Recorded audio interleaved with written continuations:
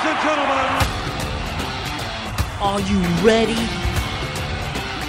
It's showtime, folks! It's time! Do I have everybody's attention now? We are the nation! Give me a hell yeah! Yes! What? Yes! What? Holler if you hear me!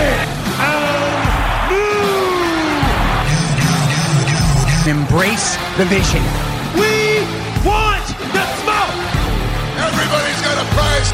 For the benefit of those with flash photography. With a tear in my eye! The cream of the crop! For life. Hey, yo!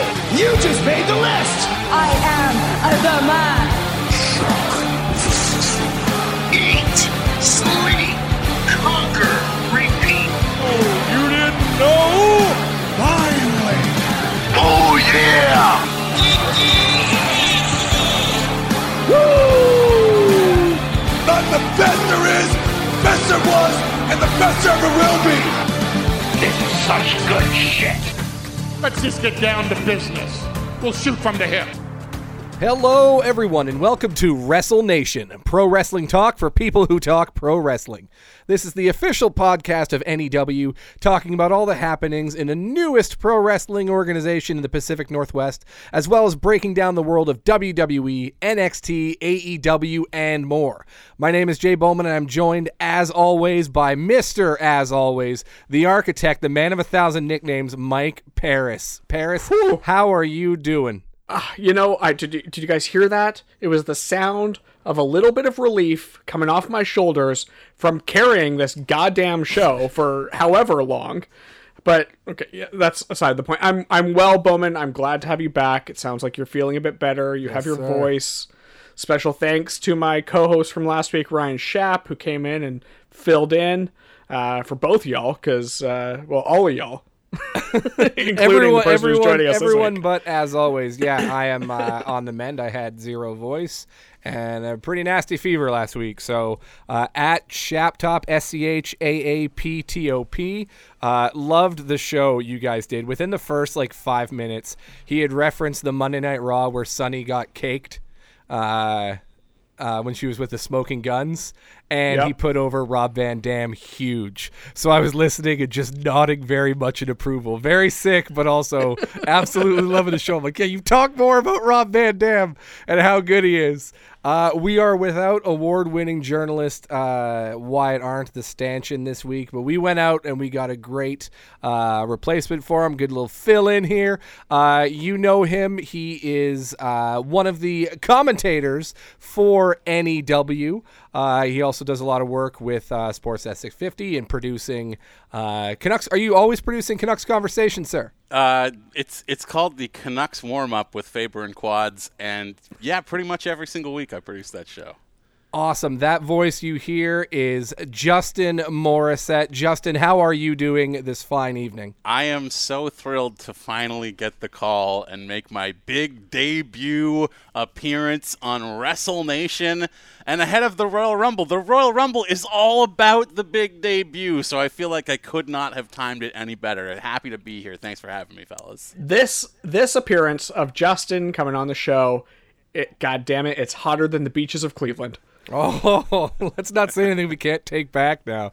It was a shocking surprise debut. We should have had a 10-second countdown for the guest host, and then here's Justin Morissette's music, and he comes out. He mentioned the Royal Rumble. Bit of a different show this week. We'll be primarily talking Royal Rumbles. We have skipped it on This Week in Wrestling History for the entire month of January, even though I keep seeing those things pop up. We're going to talk all Rumbles, historical, talking about the upcoming Rumble this Saturday, which still feels really weird to say that it's a Saturday Rumble. But before that, we do have a little bit of NEW news to get to, so let's get to the NEW segment.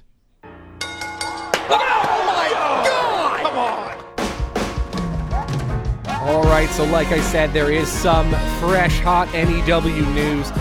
Probably the biggest thing that's happened in the last week or two has been the start of the Twitter Spaces conversations for NEW Wrestling Inc. with President Rob Fay. Have you guys heard these yet?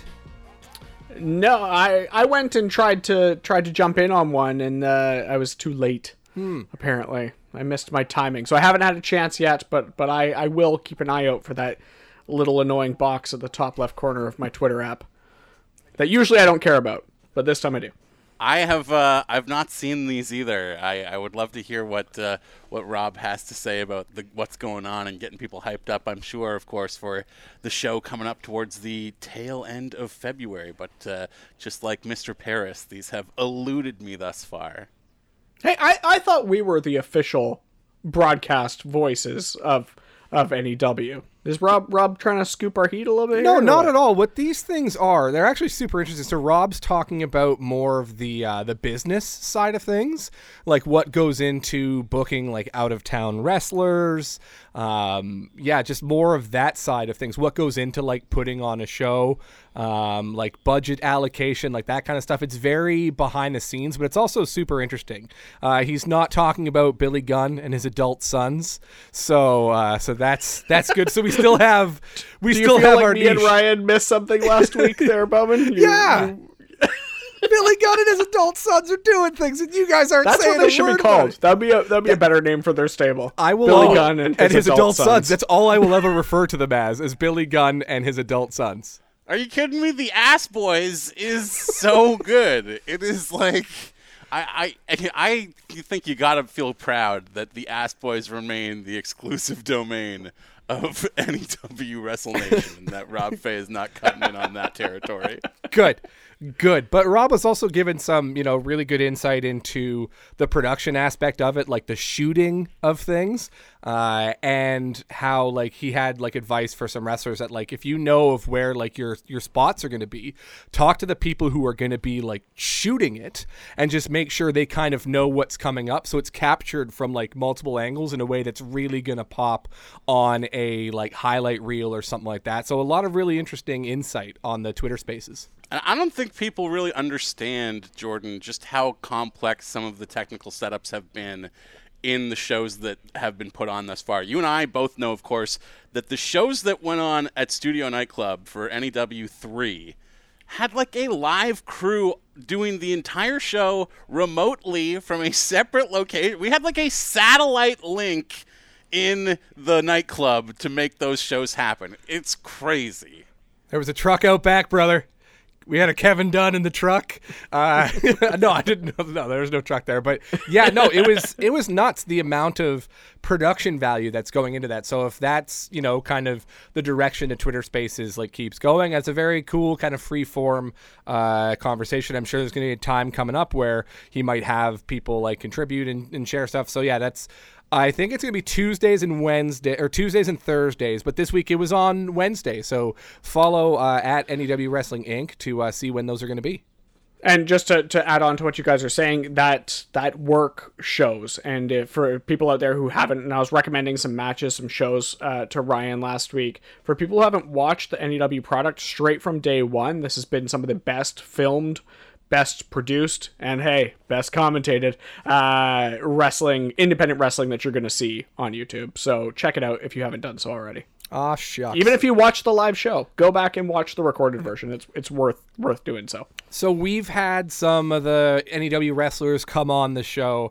But Justin, you've been listening to another podcast recently that's been featuring some of the NEW talent as well. Why don't you let us know a bit about that? Yeah, I want to shout out my buddy Blair Pacheco's podcast. He's based out of Winnipeg and does a lot of wrestling interviews with wrestlers in that local scene out there. So it's mostly a lot of people that I'm not terribly familiar with out of the local Winnipeg scene, but I will say Blair has been watching a good amount of NEW as well. Every time those shows go up on YouTube, he gives them a watch. So he's discovered a lot of that West Coast talent and has been talking to really a lot of the people from out here at NEW. So if you want to hear some long-form interviews with talent like a Ravenous Randy or perhaps a Judas Icarus or a Liza Hall was on this week's show, I strongly recommend looking up the Grainmaker Wrestling Podcast, hosted by Blair Pacheco. A ton of NEW wrestlers have been on it and have been saying good things about the company, so that's always nice too.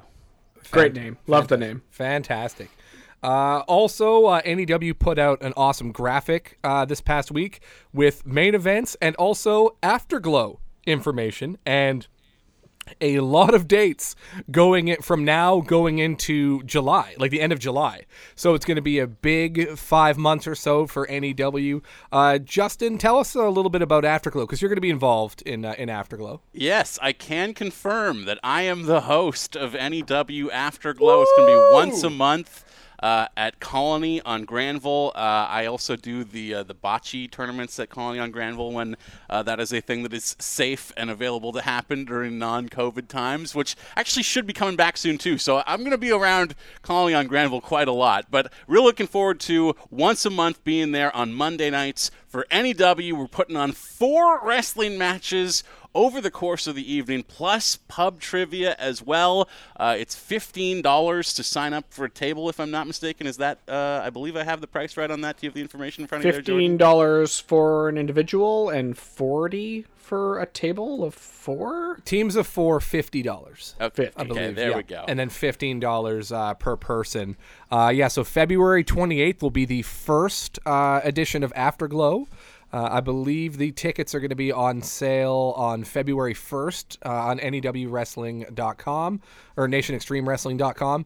And then April 11th, May 31st, June 27th, and July 25th. So basically the Monday night following one of our main events.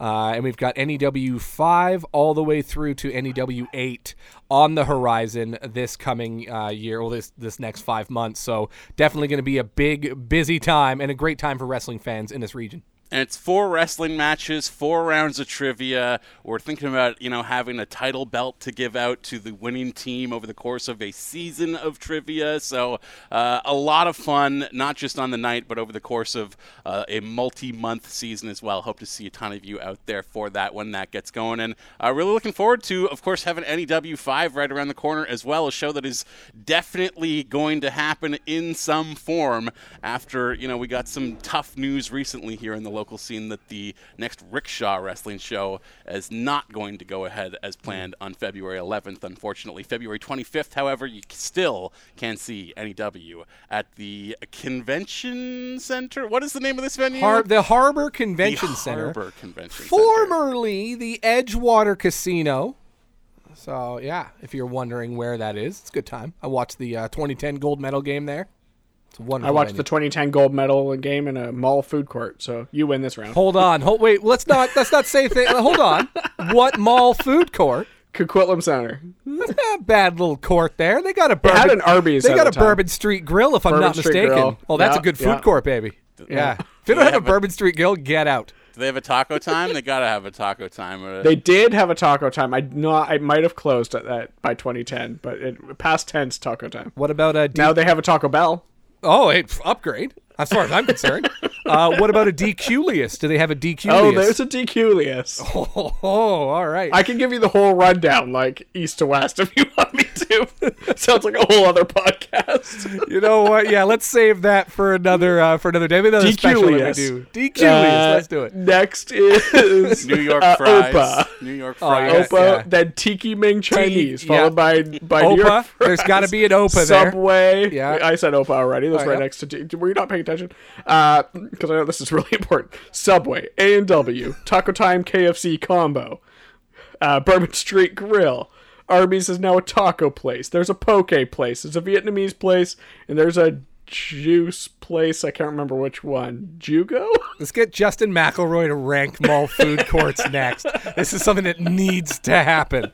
So, all right. Well, that's it for the NEW segment. Follow at NEW Wrestling Inc. for all updates and on sales and all that. Yes, Paris. And follow Coquitlam Center for all your at Coquitlam Center for all your food court needs. Food court updates. Let's get into the wide world of wrestling and wrestling history at the same time.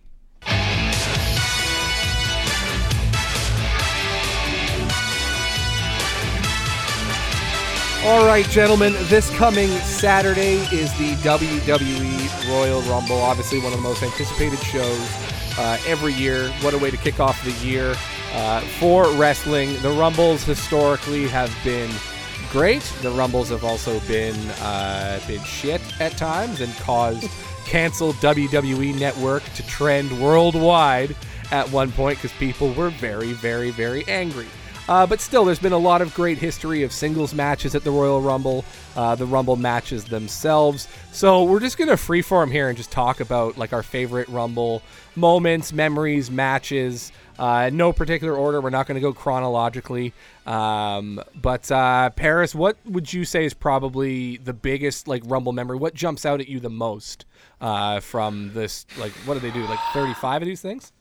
Yeah, like I don't know. I've since watched the Ric Flair one. What was that, 92? Yep. And like I think overall that might be one of my favorite Rumble matches. Even though I don't, of course, recall it when I was 7 years old. Yeah. As far as memories, though, like 2000, 2001, both had great Rumble matches as well as the overall card for both those shows was really good. And I think that's oftentimes this is one of the better pay-per-views overall. But of course, if the make or break moment is whether or not the Rumble match is good, that is now Rumble matches. That is kind of the make or break. But of course, Bowman, how could I forget? Best memories are with you, my friend. Yes. In Phoenix, Arizona. You can't beat it seeing live. 2019. Oh yeah. There is something special and unique about seeing the Rumble live. It is, if you're a wrestling fan, it is a gotta do experience. Yeah, you, me, and Wyatt did attend a 2019 Royal Rumble in Phoenix. Winners were Seth Rollins and then Becky Lynch. That's where Lana got hurt in the pre-show. She hurt her leg, and she came out, she tried. But then she got battered by Nia Jax, I believe. And then Becky Lynch came out, and Finlay just kind of shrugged his shoulders and said, go for it. A little Irish collusion there. And then she went, and this is when she was at her she was at her biggest at the time. So obviously people lost their damn minds over it. What else sticks out from that Rumble? Daniel Bryan, Planet's champion, and his feud with the Royal Rumble Burger. Oh yeah, the overall show. Yeah. That, like I've mentioned on the show before, that's my favorite Daniel Bryan. Maybe aside from current Daniel Bryan. But yeah, the like planet loving, like I remember we went to the what do they call it? The Superstore, the big shop that they open up with the big pay-per-views. At the convention, and like go home and see him on one of the tweets or something, a video of him like going through and like ripping everything up in that store and being like, "This is useless plastic. Like, get rid of it." I was like, "This is awesome." So anyway, good. And here's a guy who the Miz and Shane McMahon won the tag titles that night. They too. did. Who could they forget? did. Yep. They made their dads proud. That's good. Finn Balor chose not to unleash the demon against Brock Lesnar, and it cost him dearly. Yeah. But are we talking specifically just Rumble matches, or are we going overall card overall here? Like cards, pay-per-views? Because there have been some absolute Rumble classic affiliated. like singles matches and stuff. So just the Royal Rumble pay-per-view and all that. Yeah. Well, I'm so glad, Paris, that you mentioned that segment of him being at like the Superstore thing, because that is, I think, like the definitive promo segment of that version of the character, which I agree is the best Daniel Bryan, like within WWE, obviously, like the best that he ever was there. So that the fact that is like kind of just a throwaway backstage segment, did that air on the pay-per-view itself, or was that an online special thing? We wouldn't have seen it. I don't think so. I'm not sure. It was weird to be there. Like Wyatt felt the same way. I've always wanted to see a Rumble live. I want to count down. I want to be there for it.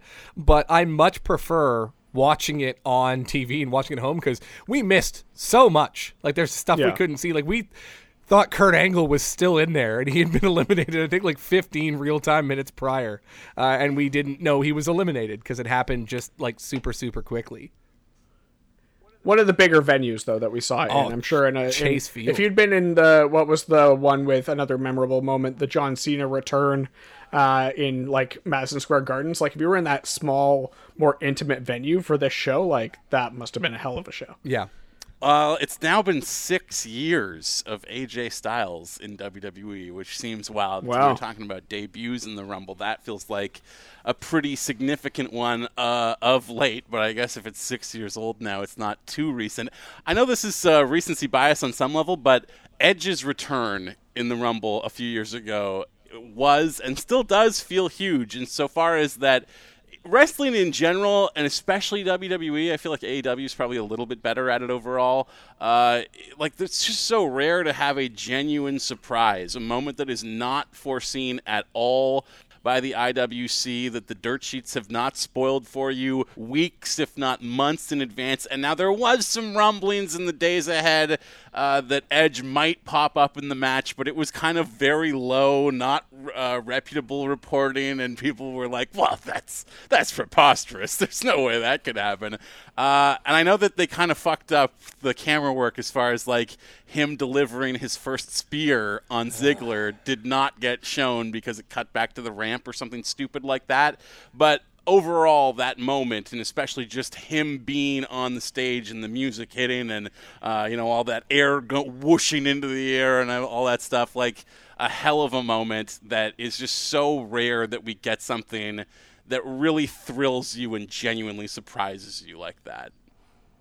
Yeah, and I'll say the same thing about the AJ Styles return, how it was like kind of talked about, how it might be a possibility. But everyone was like, no, dude, 2 weeks ago, this guy was given a 6-star match in Japan. There's no way the WWE has been able to lock him in that quickly, but there he was. And, you can go back to Taz, of course, that was in a time period where, the dirt. Me and Bowman were surfing tpww.net. That's right. But other than that, the dirt sheets didn't exist. Not in the same way anyway. Those surprises were, of course, much easier back then. But yeah, that genuine surprise. And of course, I was going to say that seeing Becky Lynch win the Rumble might have been the biggest pop I was ever present and live and accounted for. But I was there for maybe one of the most genuine surprises in the last little bit, which is the Hardy Boys return at Mania, which that was an impossible thing. That was never going to happen. They were wrestling for ROH 12 hours ago. How could they possibly be here? These days, it is always impressive to have a genuine surprise in wrestling.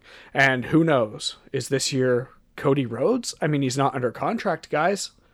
It's funny you say this because I was cruising the sites today. TPWW, I don't think they're going anymore. I missed that black background with those red links that turn yellow after you click them. I remember it well. But I saw headlines like, rumor confirmed or whatever, rumored entrant or return for the Royal Rumble. And I'm like, no, I am not going to click that. I don't want to know anything. I want to know as little as possible because, like the AJ Styles thing, yeah, there was rumblings and it was that a surprise. Clickbait shit is rarely an actual Nia Jax. Interesting. Exactly. Especially this year with there potentially being some quote unquote forbidden door entries. We'll get into that a bit later when we break down this weekend's show. Before we move off that, I just want to say that Christian's return within that same Rumble might be an even bigger moment that I feel like gets forgotten in the overall feeling of Edge's return because, we'd seen him do stuff. He'd had that unsanctioned match with Randy Orton that wasn't a real match. Like, he had gotten somewhat physical, but in extremely protected ways on WWE TV over the previous year as part of that Orton-Edge storyline. But when he was actually in that ring and you see him bumping for real, it was not something that got hit on commentary that, he's back, this is back, this is legit for real, he's working.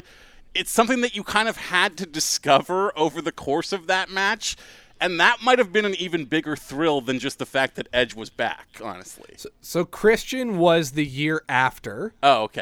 The one that Edge is the one that Edge won, though. So I think there's two Edge Rumbles. Yeah, sorry. In 2020 and 2021. And also, it's all pandemic, so I'm getting it. Yeah, and also Edge was also coming back again. Yes. He'd been off TV for quite a while at the point that he came back to then win. This is true. I remember this now. Right. I was gutted because I love Christian.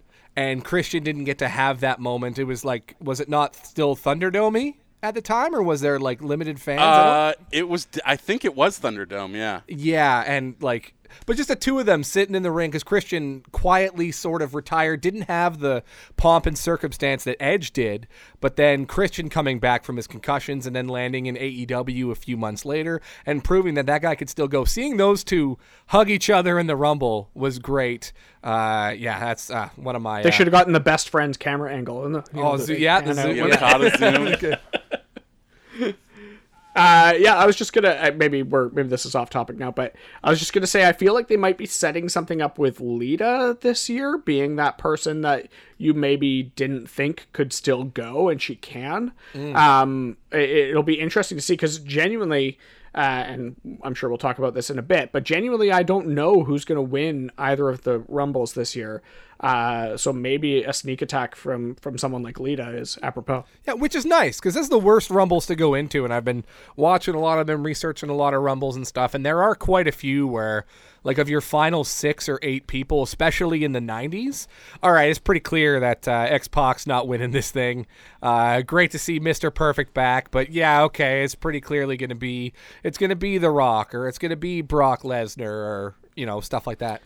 Yeah, one of the most, writing on the wall ones for me was, I don't remember what year this was, but it wasn't that long ago, was the, all these rumors abound about Ronda Rousey for years, really. And then the women's Rumble ends up main eventing that night. And I was like, that's weird. Why would they do that? The writing's already on the wall that Ronda Rousey's going to show up if they're waiting for that big moment. And then the writing's even more on the wall saying that she's going to win, because how else are they going to play this out, right? She can't lose. Or, well, she didn't lose. She just showed up. Yeah, she stepped on Asuka's moment. That's what she did. Right. That was the first Women's Rumble. Asuka won. Alexa Bliss and Charlotte were at ringside as the champions. And then she's kind of like, oh, looking at both the belts. And then Bad Reputation hit. Here comes smiley Ronda Rousey. Serious. Point. And then leave. Point. Serious. Look out, radioactive man. Point. And we're off the air. Don't forget to point. Was the Rumble 2000, was that the best Rumble there was from both a match card perspective to... Now, here's some highlights from Royal Rumble 2000. All right, you've got Kurt Angle losing to a debuting Taz in New York City as his surprise opponent. And yes, I do miss living in a world where Taz could have been a difference maker in WWE. We had a pre-TLC... tables match with the Hardys and the Dudleys for the tag team titles. Obviously, there was the bikini contest. Yes, it's been a while. That's what the number one thing you're thinking of when you say, "Is this the greatest?" It was the best, right, guys? Yeah. Ivory and Luna having to do that stuff. You feel so bad for them, looking back, that these are real wrestlers having to do this. Especially after watching Luna Vachon's Dark Side of the Ring too. Yeah. It's like, oh Jesus, what was happening? As a 15-year-old, I loved it. Not topless Mae Young. That was the Mae Young prosthetics. Bit, but you also had Triple H versus Cactus Jack for the title on the undercard, and then that was the Royal Rumble that had The Rock won with that Big Show sort of spots. But it also had the Too Cool moment in that Royal Rumble where Rikishi, they did the dance and then he turned on him and threw him out. So good Rumble all around. I mean, that WWF title match, the street fight between Cactus Jack and Triple H, is probably the best WWE/WWF match of all time, I would say. I'm sure there's obvious other contenders that I'm forgetting about, but that is always, I think, my pick that I gravitate towards is the best WWF match that I've ever seen. And honestly, that whole feud, that's such a wonderful time for WWF wrestling in general.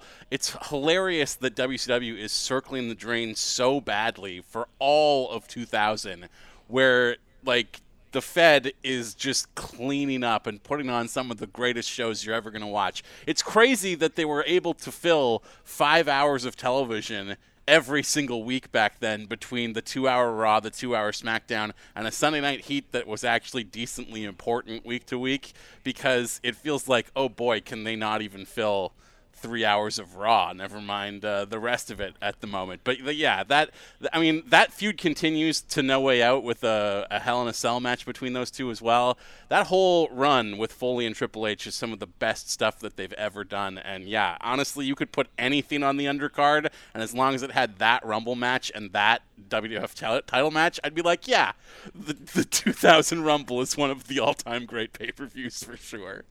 Yeah, I mean, it's a good Royal Rumble title match. Is it in the neighborhood of Holly versus Lesnar?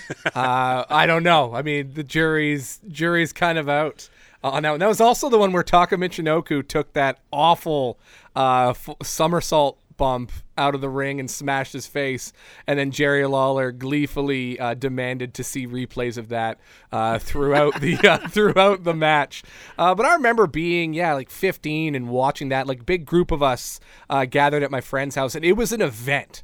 Like there was probably 20 people there packed into this guy's living room and watching that Rumble. Iconic set with the taxi cab. That's the No Mercy video game Royal Rumble set. And when I think of like favorite Rumble moments and memories, like that's the 2000 Royal Rumble for all the reasons you mentioned, Justin, jumps up pretty high. One of my favorite Royal Rumble moments that wasn't Chris Jericho's perfect win being whiffed on in 2012. I've been talking about this and banging on about this and complaining about it for years, but that was when Jericho had just recently returned and he was doing that gimmick where he wasn't doing anything. He'd come out and like, yeah, come on, and then go to talk and then just go all serious and just fucking walk away. And he was doing that for weeks, and it'll never happen again. The opportunity will never be there again. But I wanted so desperately for him to be number 30 and there be two people in the ring and they do a Bret Hart, Lex Luger, Cena, Batista, eliminate each other. And then Jericho wins by default, being number 30, going into an empty ring without doing anything. Oh, I mean, I know it sounds really, really fucking stupid, but with his gimmick at the time, that would have been insane. He wins, I guess. Royal Rumble winner does absolutely shit all, and I think it wouldn't have hurt him too much because everyone knows Jericho is a great wrestler and can go. And he belongs in the main event of WrestleMania. Yes, that's the thing. Is like oftentimes, like no offense to Otis, for example, but giving the Money in the Bank briefcase to Otis. It's like, yeah, I'm entertained by him too, but you're never going to turn him into a main event player, so what are we doing here? I don't know about you. My expectations were subverted with that Otis win, and I think that's what the most important thing is, right? Yeah, you got to keep them on their toes, right? That's the whole thing. Who cares if you can actually build your franchise around Otis or not, or Hardcore Holly, or whomever you want to use as the example here. Yeah, I don't know. Sometimes your booking ideas are just ridiculous, Bowman, and you're wildly out to lunch. That would have sucked. You would have hated it. My NXT draft idea is genius, and it would have been amazing for all involved. You've got some good ones. Yes. This Royal Rumble one is not one of your good ones. I'm just going to throw it out there. Fair. You want them to count down to just decide who the winner is. That happened in No Mercy once, and we all lost our minds. Because in No Mercy, you could still drag a guy out from the bottom, and it counts as an elimination. So I'll always remember it was Test who won, because someone had been eliminated, there was one person in the ring, and someone had one more guy. And it was amazing! And dragged him out, Test runs into the ring, and celebrates match over. Louis Erickson has won your video games, too. It was glorious! So good. Justin, who were your some of your least favorite winners of the Royal Rumble? I mean, the year that Triple H won, when the title was on the line in the match, was pretty brutal. One versus all? Yeah. Yep. I mean, that was kind of a stupid gimmick in the first place, but I feel like the end of it really was like, oh, I am just not interested in watching WrestleMania at all. Coming out of this at all. Like the whole thing was like the McMahon family is teaming up against Roman Reigns. They broke the glass in case of emergency to like get Vince out of his tomb at the time and hurry him back to TV for the first time in ages. Which kids today, if you're tuning in and watching Raw and are wondering like, oh, this crazy dinosaur man who's yelling at Austin Theory every week. Like, there was a time when a Vince TV appearance was a special thing that popped the rating and was not something that he appeared to carry a golden egg and yell at some guy about being a millennial. That was not the kind of thing that a Vince McMahon appearance was for. It was to really solidify Roman Reigns by giving him the biggest villain we've got, which didn't work at all. Did not work at all. You are talking about the winner of the 1999 Royal Rumble with that amount of disrespect. That's who that old dinosaur man is. That's a Rumble winner. What? Speaking two of years later, he walked out and just kind of broke both his legs and 05. Exploded his quads. 05, which is one of my favorite Rumbles of all time. The match is good, and then McMahon comes down, which is exactly what would have happened with the Jericho thing, with your crazy booking. Is Vince would have run down to the ring all angry, he probably would have busted his quads again, and then we'd be in the same boat. When we were at the Rumble in Phoenix, we were in the hotel room after having some dinner and some drinks at the TK. And, we had the iPad going, and we were just all picking Rumbles to watch. And we're just hanging out there watching Rumble matches to get ourselves hyped up. And that was the Rumble that I picked, was the Royal Rumble 2005, which had a ton of iconic moments. That was the one where I think Raw and SmackDown were squaring off in the ring, all on either side, fighting each other. And then Muhammad Hassan's music hits. Everyone stops what they're doing. Wait for him to get in the ring. He's talking to all of them. They all just beat the shit out of him and then throw him out of the ring because he's different. Because he's a heel. America. Like that also is one of the most awkward Rumbles because that was, I believe, the Daniel Puder Rumble where he got in the ring with the Bully Squad. Was it Benoit, Guerrero, and Hardcore Holly, I think? And that sounds right. Yeah, they were they proceeded to representatives of chop shit kicking at the time. Shit out of this guy and bully the ever-loving crap out of him, and then toss him out. And then, of course, the botched finish with Cena and Batista both going out at the same time. Vince comes out, tears both his quads. That image of him, that's what I wanted. When I picked that Rumble, I wanted us to sit there, have some drinks in us, and watch Vince he's just like down, sitting there. Yeah. No selling it, and like pointing his fingers and directing traffic, sitting in the ring like a fucking child. Like a child waiting for his recess snack. That also had the Paul London elimination, the backflip off of the apron. Like, yeah, that's a great Rumble. As far as complete Rumbles go, Justin, do you have other Rumbles that you look on really favorably? It's tough. I feel like it's been good in recent years, but then it's hard for me to look back and remember exactly the best ones, I do feel like one that was derided, which I hated at the time, but then came to love later that same night, was, I believe, 2017, the year that Roman Reigns came out 30th. And Randy Orton won the year that he was feuding with Bray Wyatt, I'm pretty sure. I was watching that Rumble at a friend's place with a bunch of guys who were all, very big wrestling nerds, big on NXT, kind of hoping to see a major call-up. I think it was we were in a similar venue. Shinsuke Nakamura and Samoa Joe were the two guys that everyone was expecting to see that year. 30th. Roman Reigns has already had a match earlier in the night. We're totally expecting it to be one of Joe or Nak.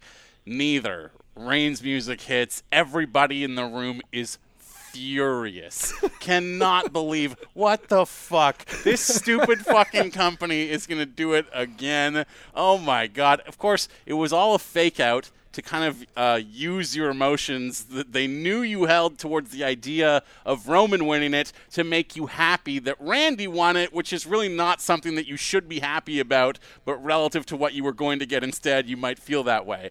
Anyways, I saw it there that way. I later went home to my girlfriend at the time, who I was living with, who I had infected with the curse of being a wrestling fan. We're no longer together. She still watches. I feel sorry for her on that front, because I don't watch WWE anymore hardly at all. I will watch the Rumble this weekend, but I came home having already experienced it myself, and then instead of watching the television, got to stare at her as she went through the same realization that all the guys had gone through 2 hours earlier. and just the pain and confusion and outrage on her face, even as a new fan who barely even knew the NXT call-ups that she was hoping to see. I laughed and laughed and laughed and laughed, and for that, I have come around to be somewhat appreciative of what I had previously considered to be horrible booking. You're like Uatu the Watcher. You're like, I cannot get involved. I cannot interfere. She is going through a lot of feelings here, and I have to let her. She has to experience this for herself. Exactly. That one was extra bad for me because that was the Mania I was going to. Oh, and no. so I was like super like someone good has to win this. This is what I want. And then it ended up being Orton and Wyatt, which was a historic match for insects getting projected onto the ring. Oh, and, yeah. So I had extra investment in that Rumble and who was going to win and therefore who I was going to see at Mania. And when Reigns came out, I immediately, I don't know if Bowman remembers this. We were in the same room. I immediately just collapsed to the ground. And I was like, I can't even with wrestling right now. And it's insane because Samoa Joe debuted the next night on Raw. He's in the mix. Come on. My expectations were subverted. Now, Justin, you had mentioned trying to get people to be happy for a Randy Orton win and relieved for a Randy Orton win.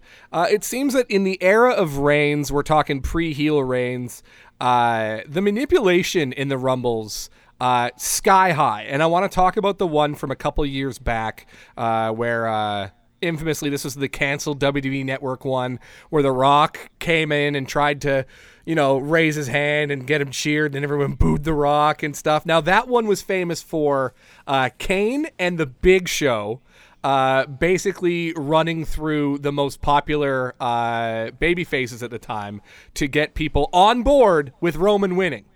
That's the Scrappy-Doo Rumble, of course, as you may have seen the famous meme of The Rock holding up Roman's arm, and his face has been replaced by Scooby-Doo's head and Roman with Scrappies, which is basically the perfect wrestling meme, honestly, especially for Roman of that time. But yeah, like that was so infuriating because...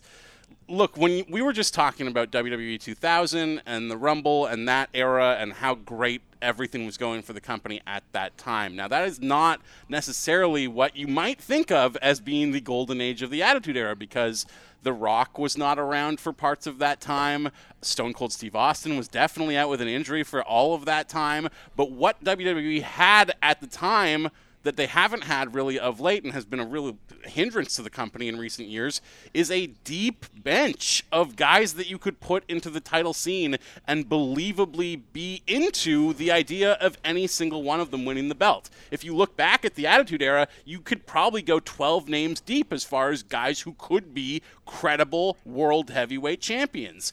And you get there by giving them all shine, by building them all up. Not one guy is sacrificed for the benefit of just one person that the entire company is built around.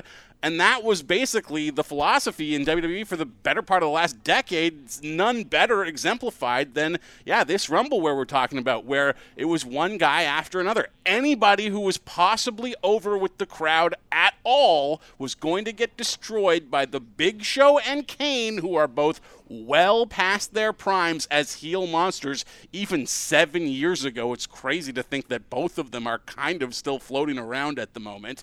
But, go down the list. Dean Ambrose, Dolph Ziggler even was a pretty over babyface at that time. And the biggest example, the biggest sacrifice of them all, knocked out midway through the match, ages before the finish, none other than Daniel Bryan.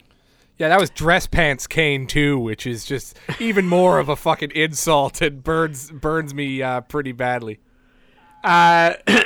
Yeah, I think that was, maybe I'm misremembering, but I feel like that was the where they're really obsessed with numbers, or when that kind of obsession kind of started. When in the pre-promo packets, it was like, oh, this person lasted 32 minutes, and they had this many eliminations, and blah blah blah blah blah. And I feel like it was all about the statistics. That moment was all about between Big Show and Kane, who's gonna hold the record for most eliminations, and who cares who falls victim to that. They'd already given Roman the most eliminations ever in one single match the year previous, hadn't they? I'm pretty sure. I believe they had. Yeah, it wasn't the year that he won, but they had him break Kane's record from 2001, which is a Rumble that guy should have won. And now Braun Strowman has Brock it? passed him, I'm pretty sure. I think so. Yeah, because they did a thing with Brock that they've done several times over the years. I kind of wanted to chat a little bit about that. And that's someone having the dominant run in the middle of the Rumble. They, I think, first did it with Diesel. Back in, I think it was the 94 Rumble, where guys were coming out one by one and he was just throwing them out.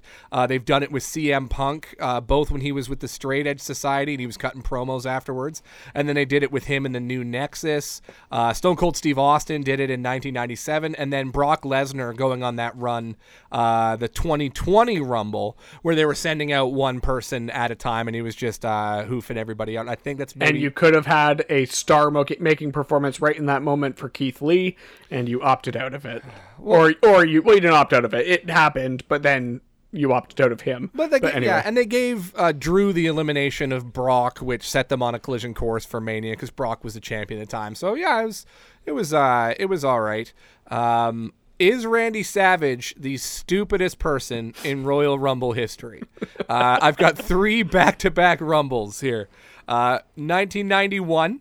He cost the Ultimate Warrior the WWF title to Sergeant Slaughter earlier in the evening. He was not in the Royal Rumble that year because he ran away to escape the Ultimate Warrior and left the building. So there you go. 1992, he jumps over the top rope to get at Jake the Snake Roberts, who he was feuding with, who was outside of the ring. All right, sorry, Randy, no Rumble 92 win. And then famously, 1993, Justin, you remember what happened with the Macho Man in the 1993 Rumble by any chance? I do not, no. It came down to him and Yokozuna. He dropped a flying elbow. He was, getting battered. He dropped an elbow on Yokozuna, tried to pin him, and then Yokozuna just pressed him up and over the top rope. Thanks for coming, Macho Man. I would love, and you kind of already referenced one of them, but I would love to hear all the kind of times they've had to call an audible because someone fucked up. Because like this match format is very easy to fuck up. I think Alex Riley is probably the most famous instance of the Batista Cena thing was a fuck up apparently, and Batista was supposed to win clean, but that was perfect. And that Final Four that year was Ray, Edge, Batista, and John Cena. So you want to talk about launching a new star, and then Cena and Batista both title matches at WrestleMania anyway. But Alex Riley, in the year that The Miz faced John Cena at WrestleMania, was apparently supposed to be in the Final Four of the match, and then he was supposed to do something that cost John Cena, and Cena would get eliminated. And then they were doing some stuff on the outside, and then Riley slipped and fell a good 20 minutes before they were supposed to go through that sequence. So basically they had to call an audible, and then he went to the back and then came back out and distracted Cena, and then Cena got thrown out. Okay. But that was a pretty notorious instance of, somebody just fucked up, because they never really fuck up any of the Kofi Kingston, John Morrison spots. Really. Those usually go pretty well. Anyway. Yeah. I just do want to confirm that, yes, Brock Lesnar is the record holder for most eliminations in a single Rumble with 13. He did that in 2020, as we were saying. Roman had 12 in the 2013 Rumble, and Braun Strowman also has 13, but in the greatest Royal Rumble, which is, of course, a non-canonical Rumble. No, the only thing that happened is Titus O'Neil went under the ring. That's all that Rumble is known for. And I tell you, with that Brock Lesnar run, I thought Shelton had him. For sure. But you guys were talking about the Rumble being a bit of a star-making moment. Not just if you win it necessarily, but if you find yourself in that Final Four, the crowd might react in a certain way, so on, etc. I'm curious, as we head into this weekend, if you feel that possibility with anybody in WWE right now, because I don't know that I do necessarily. I know that feeling has kind of come out of nowhere for a couple guys in the past over the last few years, but those are all guys that aren't with the company anymore, whether that is an Andrade Cien Almas, who was in the Final Four just a few years ago, or, he's still there, but Finn Balor doesn't even really feel like an important part of anything at the moment. There's plenty of guys who have been on the cusp of that, but have not been given the win, and then have, of course, seen that overness be squandered by the company that seems to have an unending ability to squander potential in this way. But yeah, I just it feels like the two guys who are going to be on hand to be in this Rumble are Braun Breaker and Gunther. And sorry, but I'm into both of those guys. You've given them such stupid fucking names. I don't see either of them really being stars anymore. And I know that they want to put a ton of shine on Austin Theory, but I'm really going to get on board with the dude who's had the pleasure of being yelled at by Vince McMahon for the last 2 months. What? Well, I don't see anything really to be excited about necessarily, but maybe I'll be surprised. So to kind of spin off of what you're saying, the only guy who I could think they could do that with might be Braun Breaker. Because I think if you're going to, and I don't know when their TV deal is up, but if you want to put a coffin pin in NXT, having Braun Breaker win and unite the titles or what have you, or attempt to, could be a way to just write off NXT entirely. I don't know if that's what their goal is, but I've heard that's the rumor, that they're going to try to get off of NXT. But that doesn't have any gravitas right now because NXT isn't NXT from 2, 3, 5 years ago. No one cares about Braun Breaker. He might have star value in the future, but he's not Shinsuke Nakamura. He's not Samoa Joe. He's not all these guys who, if they'd shown up at the Rumble, people would have cared. If during his Rumble entrance he came out and his name bar said Rex Steiner, yeah, maybe I would get super excited. Right. Maybe I would get fired up about seeing Brock Lesnar potentially defend against Rex Steiner. But Braun Breaker with 2 Ks, as if that makes it a real name. What the fuck? No. What are we doing here? He just punches the screen and his name bar explodes. Oh, don't give them ideas. Don't give them ideas. We'll see that in the AR graphics in no time if that were to the way how he kicked the X, the NXT X. Oh yeah. But yeah, the reason why I don't see that happening is because they don't have that guy. They don't have anyone who can.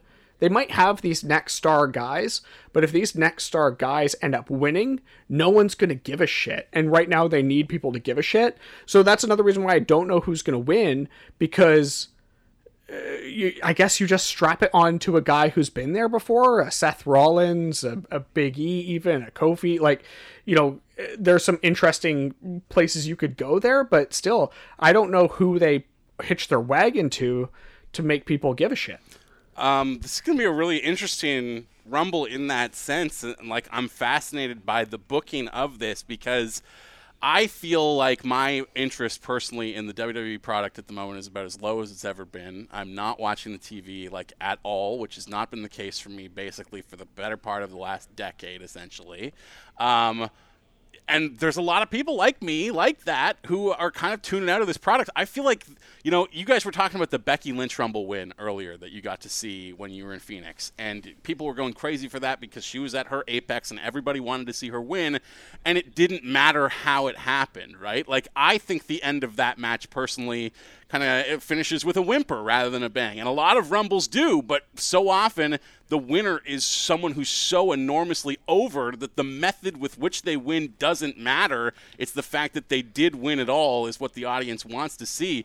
They have their work cut out for them right now because I feel like the viewing audience on Saturday, and it's so weird that it is a Saturday, kind of has to find their protagonist during the match. I don't know that there's anybody coming into this weekend who has a rooting interest. They need to be convinced of what they feel kind of by the midway point of the Rumble and then be pushed on, feel that sort of emotional release in the end if the match can successfully get us there. I'm not sure that they have the roster to do that this year. If they hadn't had Big E win Money in the Bank and then have a short, unimpactful title run ended by Brock Lesnar in no time, this would have been a great time. That guy's just been waiting to burst out for years, and I always thought it would have been great that those Kofi Kingston spots actually meant something and he got to win a Rumble with some of them. But Big E has always been popular and people love that guy. This would have been a great launching pad for him. Here's the deal. You've blown your load, so to speak, on those people already. when you think about Big E, and Liv Morgan would be my other choice of someone who the crowd is really, really behind, but she's had her opportunity now, and you've kind of blown your load there. So to kind of give her that shot again in the format of winning the Rumble and going on to Mania, like, kind of seems moot at this point, because she's already had her program with Becky. They've made a go of that. She's already lost to Becky, so doing that again seems silly, or to give her that opportunity again. Giving Bianca Belair is another good example of someone, but do you give Bianca Belair the 2 years in a row victory? Like, there's a lot of people here, and it's the same way on the men's side. It's like, okay, you could just give it to the same people over again. You could give it to fucking Charlotte. You could give it to Seth Rollins, and fine, you're steady on the course. But there is nothing exciting about that to anyone who, like Justin, who has been watching AEW deliver product every single week that tops anything that WWE has to offer. So what are you going to do to make it different? And I mentioned this last week, and I've mentioned it in previous episodes. The only thing that they could do to get eyes on Saturday is The Rock. And I'm not sure that's in the books for them. Well, see, here's another thing. He's going to come back. He's going to get that fucking egg back from Austin Theory. I need payoff to that angle. I need to see where that goes. But here's the thing. You mentioned all that, and I got another name for you, a guy who just recently signed a new contract, Kevin Owens. But here's the thing. You've had Kevin Owens in and out, like last Royal Rumble, he was in the last man standing match with Roman Reigns, which was an awesome match, ending botch notwithstanding.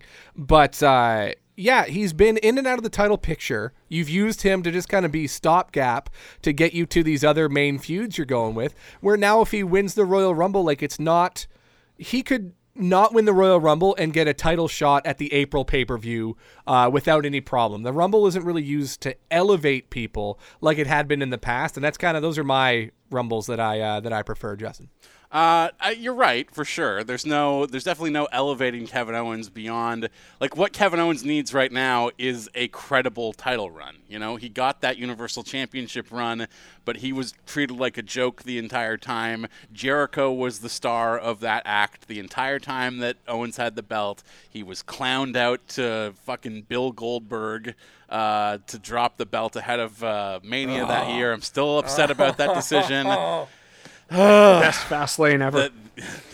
Yes, that Fastlane roadblock. That Fastlane really was terrible. It had a stretch in it where, like, Big Show wrestled against Cesaro and Sheamus. That was, like, interminable. I feel like Sheamus and Cesaro were out there for fucking a year and a half, basically, in the middle of that card, having matches with Big Show. But anyways, it's so funny. So funny you mentioned that with, like, Goldberg just, like, killing things, because I know, Paris, you love Goldberg, and my brother-in-law. Oh, false. I hate Goldberg. My brother-in-law had been with, like, some NXT events in Toronto with me. He had kind of seen, he's a financial guy, he had kind of seen, like, the business that WWE was doing. He was like, oh, should I invest? Like, and he's going through his stocks, like, they're looking like they're doing pretty good, and he's a pretty smart guy with his money. And I think it was either Goldberg beating Kevin Owens, or I think it might have been Goldberg beating The Fiend, where I'm like, yeah, you don't want to get involved with these guys. He's like, what happened? Then I explained to him how bullshit it was, and I'm like, everybody's really mad. He was like, oh, okay. But here's the thing. If Kevin Owens won the Men's Rumble, we just talked about there not being really a ton of choices that can get that elevation out of a win. Is Owens not a guy who would benefit from that vote of confidence? Because I feel like he got booked badly a little bit over the course of the last 6 months, on the assumption from the company that he was probably going to leave and go to AEW. He does need rehabilitating a little bit, but he does sort of seem like a very credible option to be the guy to finally unseat Roman Reigns, if that is what they want to do, if they're, not saving that specifically for Braun Breaker or what have you. On the women's side, though, I really do hope Liv does win it. I think she is the best choice who could get a star-making bump out of that. I know that you're right, Mike, that she did just have a program with Becky that she lost, but I would say the Rumble is when a lot of people tune in for Mania season, so there's a significant chunk of your audience that did not see any part of that program at all. And it's not an entirely uncompelling story to basically be like, you've got this opportunity and failed before. What makes you think you're going to do it this time and have her actually pull it off? Now, I do think on the women's side, there is some opportunity to have someone from NXT succeed. I think about maybe like Io Shirai, who has some good kind of credibility around her. She's been around long enough in NXT that she has the respect of the people of NXT 1.0 fans. So that might be an interesting choice. So I think there are more options on the women's side. Like I said, Lita. Is Lita the right person? I don't know if Lita can go right now. I don't know what she looks like in the ring, but if you want that kind of veteran coming back who you loved when you were 15 person, she might be the right fit there. In the style of Edge or Goldberg or whomever, all these people that they continuously bring back, to have that on the women's side could be interesting. And I don't think Beth Phoenix is doing anything else other than her match of the evening. But anyway, on the men's side, yeah, I'm worried because even with Kevin Owens, and we're talking about the three of us, some of the bigger Kevin Owens fans going, and even for me, him winning the Rumble would be like, oh, okay, sure. Like, yeah, that's good. I'm glad he's getting the opportunity, but I'm not going to be up in my seat going, hell yeah, Kevin Owens, like, you did it. It just doesn't have that. It has he's a very middling face right now, right? He doesn't get huge pops when he comes out. People don't love him in the same way that they've loved other faces in the past. And I kind of compare that to maybe a Drew McIntyre win where it was just kind of like, oh, okay, yeah, I guess he kind of deserves that. But I would say that that's because we've been down that road before and been burned by putting our faith. Well, you could say that about so much but that's not that we're talking about. That's right not the problem. Like, that's not because of Kevin Owens. That's because of Kevin Owens' booking, right? I think Kevin Owens is still a guy that this audience could very easily get on board with as a number one babyface. Like, we've wanted that forever, and every time they sort of tease it, it feels clear that he's still kind of a B-plus player in the grand scheme. When you give him the investment on the new deal that they supposedly just did, $2.5 million a year or whatever it is, obviously, just like Braun Strowman and Bray Wyatt, that makes you a big target for cuts when cuts come around. But in the meantime, if they're paying you that money, they want to get their dollars worth, I would imagine. And makes a ton of sense. And I would imagine that was part of Kevin Owens' plan as well. Like, I don't think he would have signed that contract unless he felt that he was going somewhere and that creative had something to do with him. So maybe that was part of the negotiations. Maybe that is the plan. Because you're right. You don't invest that kind of money into someone like that and not expect a main event player. And also, Kevin Owens doesn't invest the rest of his wrestling career ostensibly into WWE unless they've got something for him to do. And the thing that we've seen with, for example, a Jinder Mahal championship run is that, like, anybody can be anything within the WWE system if they decide that they want you to be that, right? You just need the machine to get on board with you. The fans have shown already a huge propensity to embrace Kevin Owens in that position. We just haven't really been offered it necessarily. I'll tell you one thing I do not want to see in this Royal Rumble. And the year that we were at where Seth won it, I was very excited because Seth Rollins is a phenomenal athlete. And we weren't going to see what we've grown to describe as the Samoan nap, where someone gets taken out of the Rumble, put through a table, abducted backstage, blah, blah, blah, blah, blah, blah, blah, and then they just get to scoot out at the end when there's like 5 dudes left and get involved. I hate that. I hate that with an absolute passion, and the reliance on that over the years has been way, way too much, where every single Rumble, someone takes an extended break and then comes back. Like that one versus all Rumble, Justin, that you were mentioning, was that not the one where Roman Reigns was out pretty much the entire time? Pretty sure, yeah. He got taken in the back on a stretcher for like 50 minutes. Yeah, he came out at number beaten 1. Down by the League of Nations, if you can remember that stable. Oh, yeah. Oh, hey, those are some of my boys there. Wade Barrett. I loved Wade Barrett.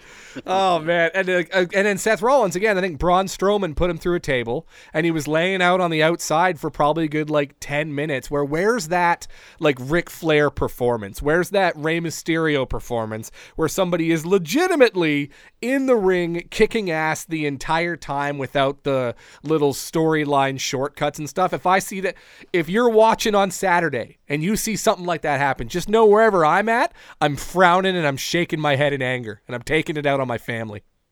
I'm not. I had a bad softball game, and then this happened. This is bullshit.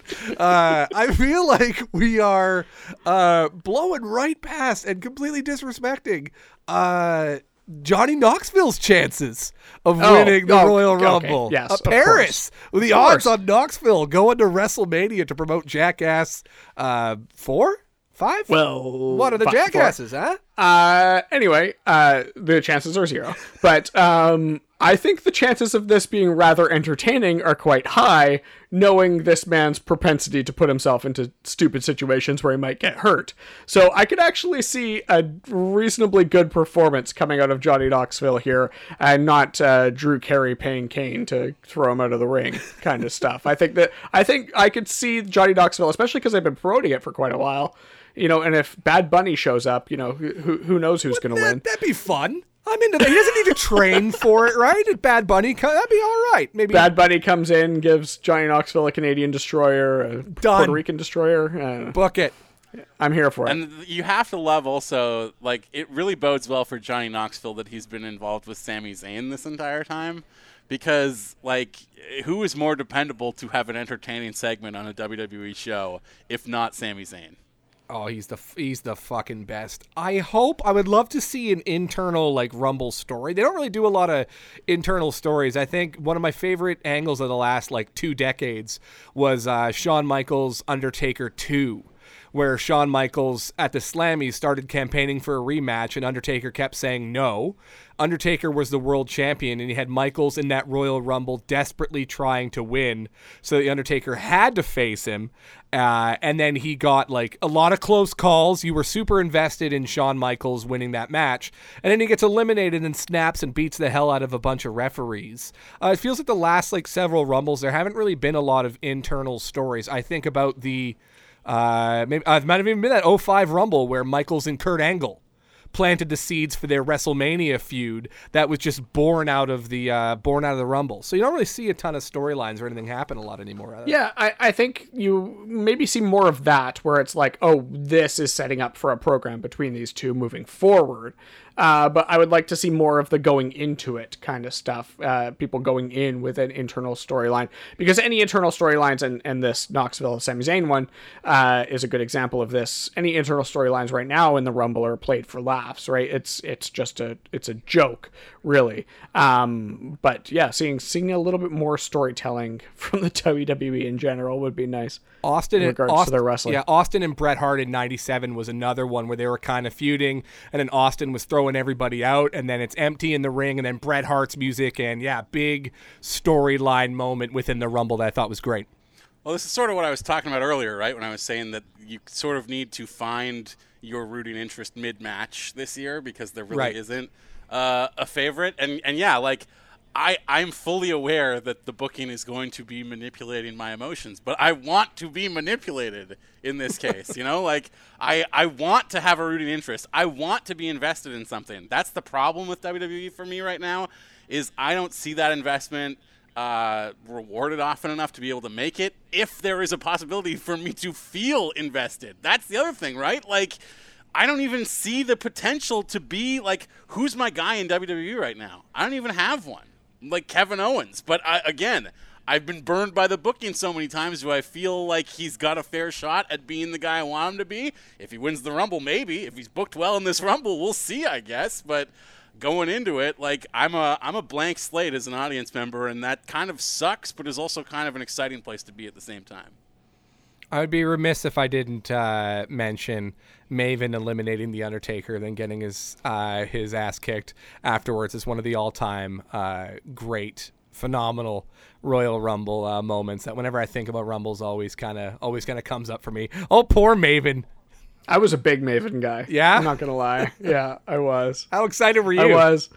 I was excited, yeah. And then he got a title shot shortly thereafter on Monday Night Raw, I believe, or maybe it was prior to. But yeah, I popped for Maven. I was one of the guys. Now his one fan. Maybe he'll show up. Surprise entrant. Oh man, it'd be great. I had loved. We talked a little bit before about the Women's Rumble this year. Obviously, one of the big surprise entrants announced weeks out is current Impact Women's Champion Mickie James. Do you guys feel that this is all like kind of a bit of a smokescreen to get people to tune in for other surprises that may happen? I don't think there are other surprises. Well, that's the thing. We're like, we've got the Impact Women's Champion. You don't know who's going to show up. And then it's going to be like the Hurricane or something. Like you're expecting Moose and you're going to get the Hurricane. I mean, I sort of like that they did announce some of the return names this year ahead of time.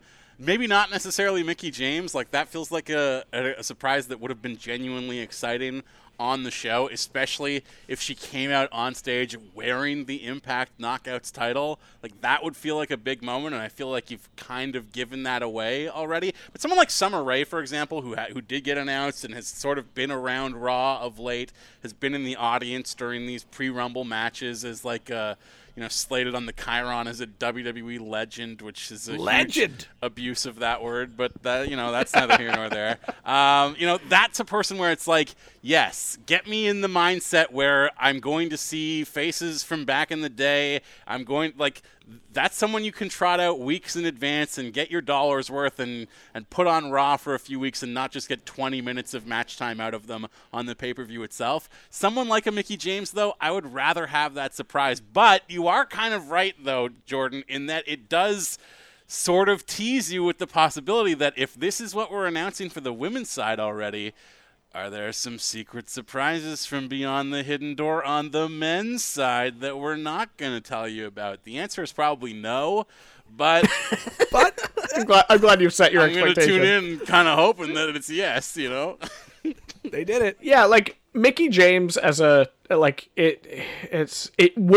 one would care if she wasn't the Impact champion. Let's put it that way.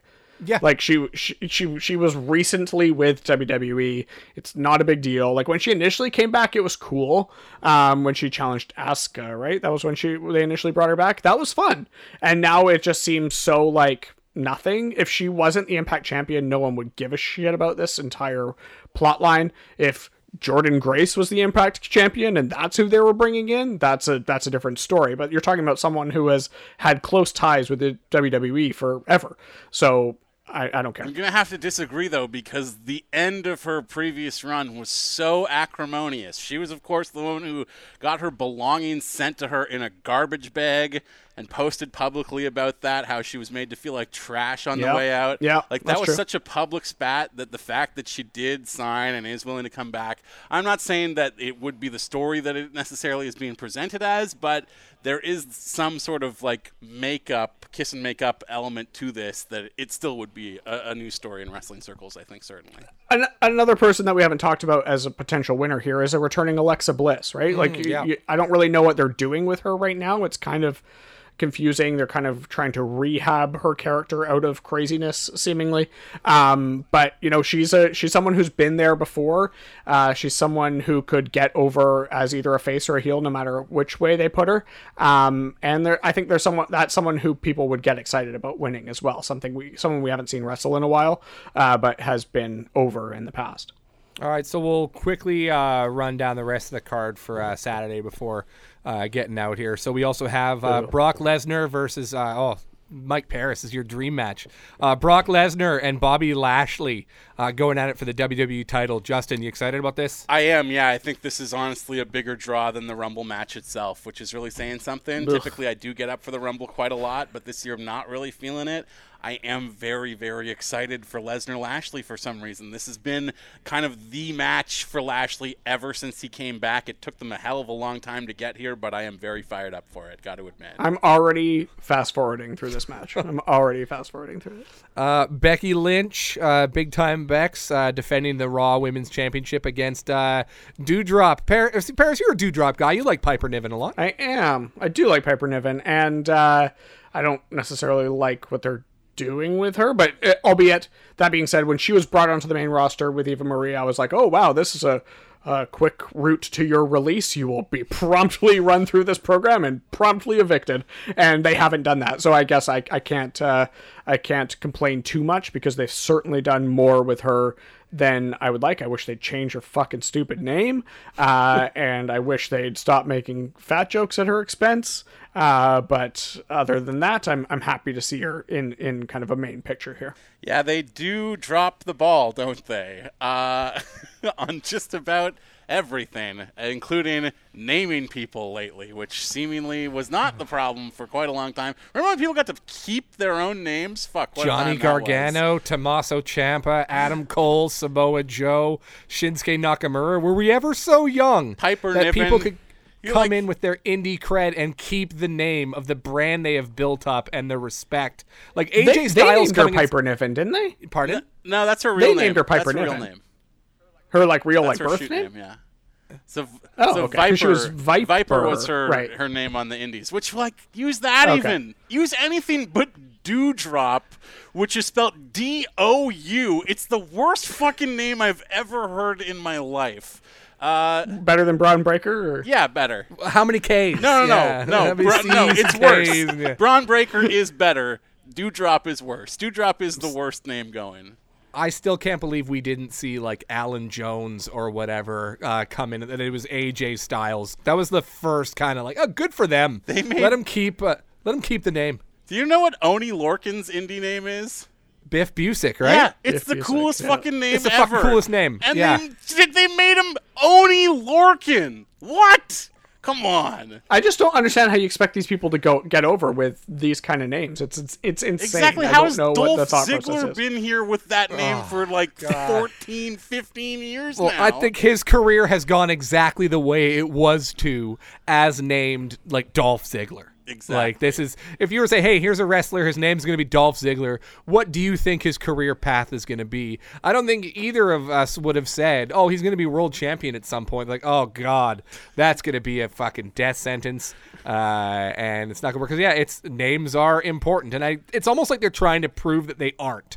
Like we can name Walter whatever the fuck we want. We'll own it. We'll own the trademarks. We'll own all that stuff, and we'll make him a star. It'll be that new brand, the reinvented brand recognition for Gunther. This match itself, though, I mean, it's a nothing match on this card. I like Piper Niven. Does she have a chance of unseating Becky Lynch? Absolutely not. That's kind of why she's in this match, is that she's not a reasonable contender to win the Rumble. So, like, I think she's a decent worker, though, and I do think Becky has really put in an effort to step it up in the ring lately as well. So, as a match, I do like the potential here. Overall, I couldn't care less. We got Edge and Beth Phoenix versus The Miz and Maurice. That doing anything for anybody? Oh, from a work rate perspective, of course. It's going to be the match of the night. No. You know what, though? These things always tend to deliver, though. The one with John Cena and Nikki Bella at WrestleMania a couple years ago was fantastic. Like, Miz is just like, he knows his place on the card, and he is able to fill that role to a T. I would imagine this will be no exception. I kind of am looking forward to this, yes.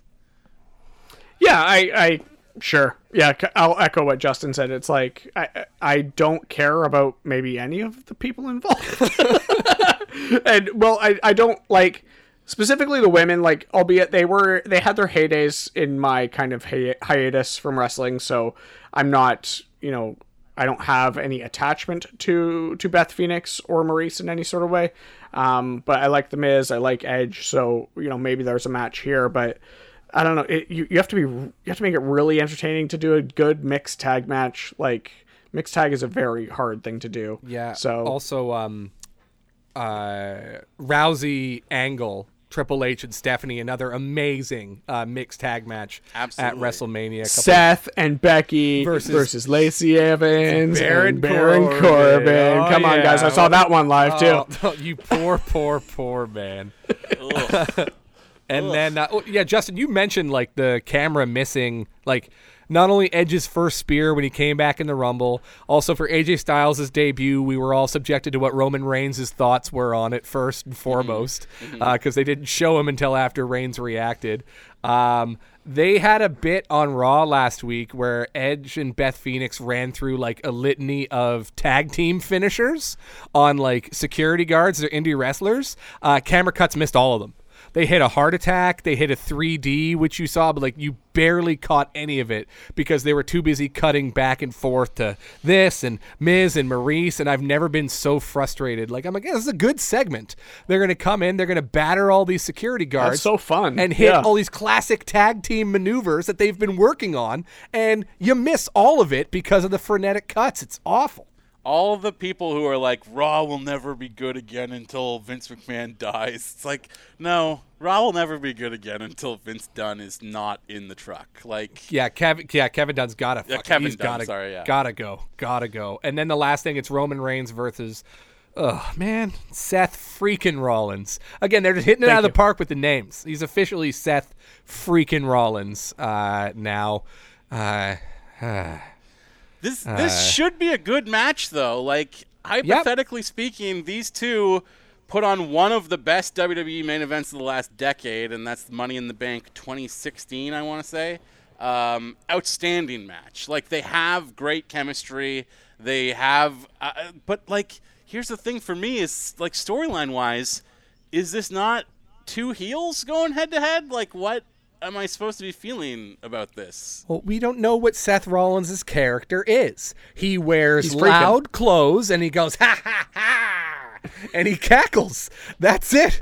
What's his character? Oh, he dresses loudly and he, ha, ha, ha, and he cackles like a fucking cartoon. He's been Joker-fied.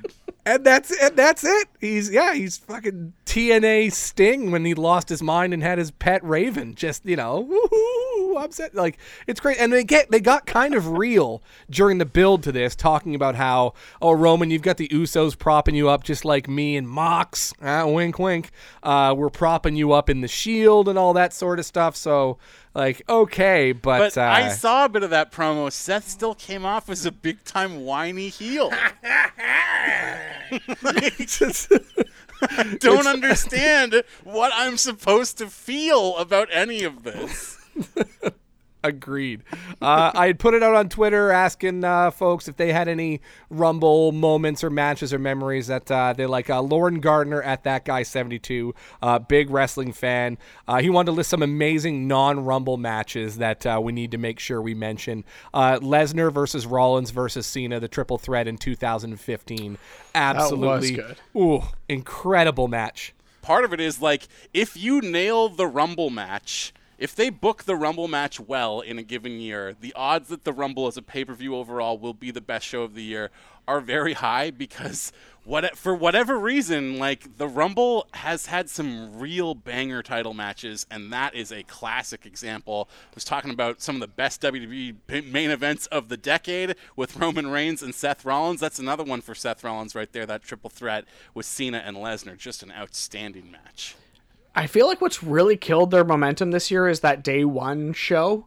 Like, it really was just ill-placed. You didn't get the momentum you needed building towards the Rumble.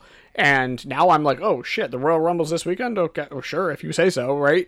And it's because they had this show so recently, and like I say, kind of shot their shot and blew their load on a lot of programs that they were building up to for that show. And so why interrupt the flow like that? I'm not quite sure what their thought process was there. Yeah, the date of the Rumble this year is like an NXT gimmick. You could tell me anything and I would believe it. A girl who wants to take naps? Yeah, okay, sure. It's on a Saturday? Wendy Chu. Yeah. All right. I've been watching a lot of Wendy So now Chu. it's going to be 10, 9, 8, and then it's going to cut to her sleeping in the back. Oh, yeah. Just your way. Let's do it. I'd love to see a Rumble spot, too. Go ahead. The buzzer sound is going to be her alarm. There it is. There it is. Lock that in. Lauren also lists John Cena versus AJ Styles in 2017. Another awesome title match where Cena won. Triple H and Cactus Jack in 2000. HBK and Undertaker's casket match in 1998. Obviously more famously remembered for Michael's exacerbating his back injury to the point of retirement. This is a couple months out from Stone Cold Steve Austin basically taking the ball and running with it, but that was a really solid match. And then he also mentions HBK and Triple H in 2004, Last Man Standing. That was a draw because they both lost, and then Michaels spent the next 2 months forcing his way into the Chris Benoit Triple H WrestleMania program. So some great world title matches at WrestleMania, at the Royal Rumble. Hopefully we get some more on Saturday. Anything else Rumble-wise you guys wanted to get into, or any moments or memories that we've left out?